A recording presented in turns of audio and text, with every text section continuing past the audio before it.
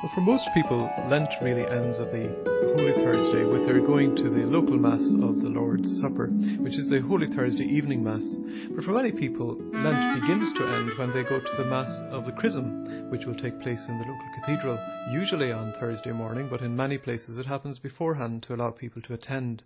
And it's a Mass that people are encouraged to attend. The most significant part of that Mass is the blessing of the oils that will be used throughout every diocese during the year, the oil of chrism, of catechumens, and the oil of the sick. And they're the oils that will be used at confirmation, at ordinations, in baptism, at the different sacraments, and in the anointing of the sick in the various parishes. So people often come from the different parishes to the local cathedral and take the oils home with them in a sort of solemn way, so that they can bring them in procession to the altar at their local Mass on Holy Thursday. And then, of course, we move on to Good Friday.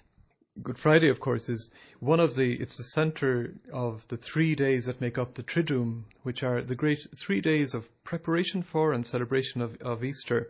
So Lent has ended when we begin to celebrate these 3 days, but these are really solemn days of the Church's year. In Irish we call Holy Week, of course, An Seachtain Mhór, the Great Week.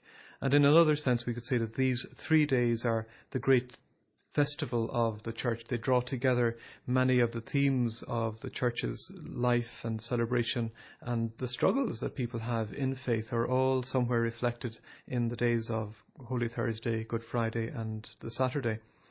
So Friday is a strange day in a sense, because it's the day that the Church is marking the death of Jesus and celebrating and reflecting on what that means and trying to understand for ourselves how we live with death and suffering in our own lives, not in any morose or morbid way, but really so that we can understand where it is that God is calling us to move beyond, that God is calling us to see how our lives are called beyond death. Even for some people, I think the use of the word Good Friday is sometimes quite difficult, isn't it? Because it really is anything but good when you read through what happened on that day. The good, of course, I think comes from an old English understanding of Good Friday. It's a blessed day in a sense. It's a day from which our blessings flow when we think of the death of Jesus and what Jesus won for us in his death. So we listen to the proclamation of John's Gospel on that day, where the story of Jesus' death is told in a slightly different way from the other Gospels. We're invited to think of the suffering and death of Jesus and how we are brought to new life through that.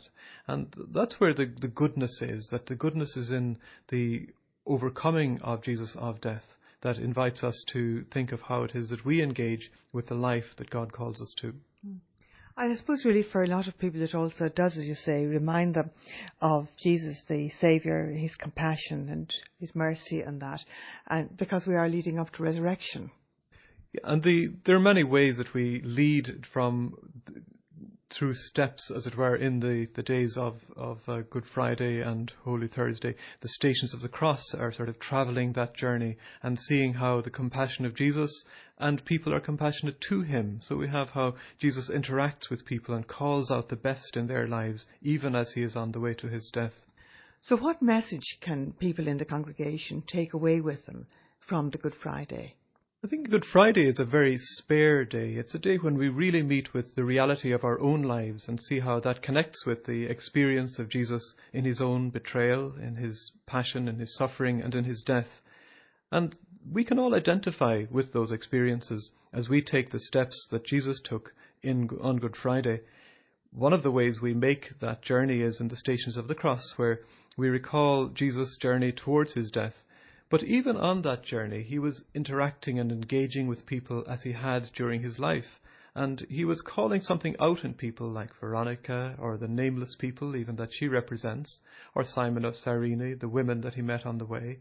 And he was compassionate to them, and he was able to receive the gifts of their compassion in turn. And that's a symbol maybe to all of us in our lives, that each of us on our own journey, even at the difficult times, can give and receive from others and be supported by those we journey with. And then as we think of Jesus' death on the cross, I think it always means something to us in our own sense of reflecting on the bereavements of the last year that we may have experienced, on our own disappointments, on hurts that we may have. And we think of how it is that Jesus calls us beyond them, that he endures and carries our sinfulness, our pain for us, and calls us beyond. It's a spare day as well when we think of the liturgy, because the liturgies of Good Friday are odd. They don't fit with the rest of the year. There's no formal beginning. There's no formal ending. They begin often with the priest stretched out in a very humble and humiliating way in front of the altar, and they end without the usual dismissal or celebration. But what we do bring very much to Good Friday is this sense of the church, that people all over the world are celebrating this very difficult theme and idea of Jesus' death. But we're doing so in the name of the world. So we pray for the church, and there's this great formal set of intercessions that are offered to us on Good Friday, where we pray for the world, for all who believe in Christ, for all who don't believe, for leaders and so on. There's a series of those great intercessions. So we pray for the world in that very ancient and time-honoured way as we continue a Paschal, an Easter sort of fast that isn't quite the same as the Lenten fast, because we're now approaching the climax of our journey. For Christians, really, it is a day to go and participate, isn't it? Because, as you say, they are part of the whole church, the wider congregation. It really is.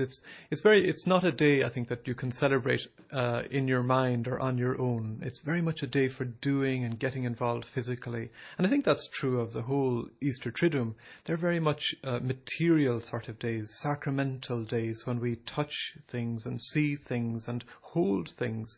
So there's very much getting involved with the stuff of the earth. The bread and the wine, the washing of feet, the carrying of the cross, the making acts of humility before the cross, that each of these is a way of involving ourselves with other people and reminding ourselves that we are embodied people. The incarnation, being at the heart of our Christian mystery and faith, calls us to think about where we find meaning in our daily lives as bodily people, and all of the things like the anointings that happen at the Easter Vigil, the lighting of the fire, the baptism and the using of water, the bread and the wine, and all of the things that we like to listen to and to smell and to hear, remind us that we are, first of all, creatures together as we make our way with God and towards God.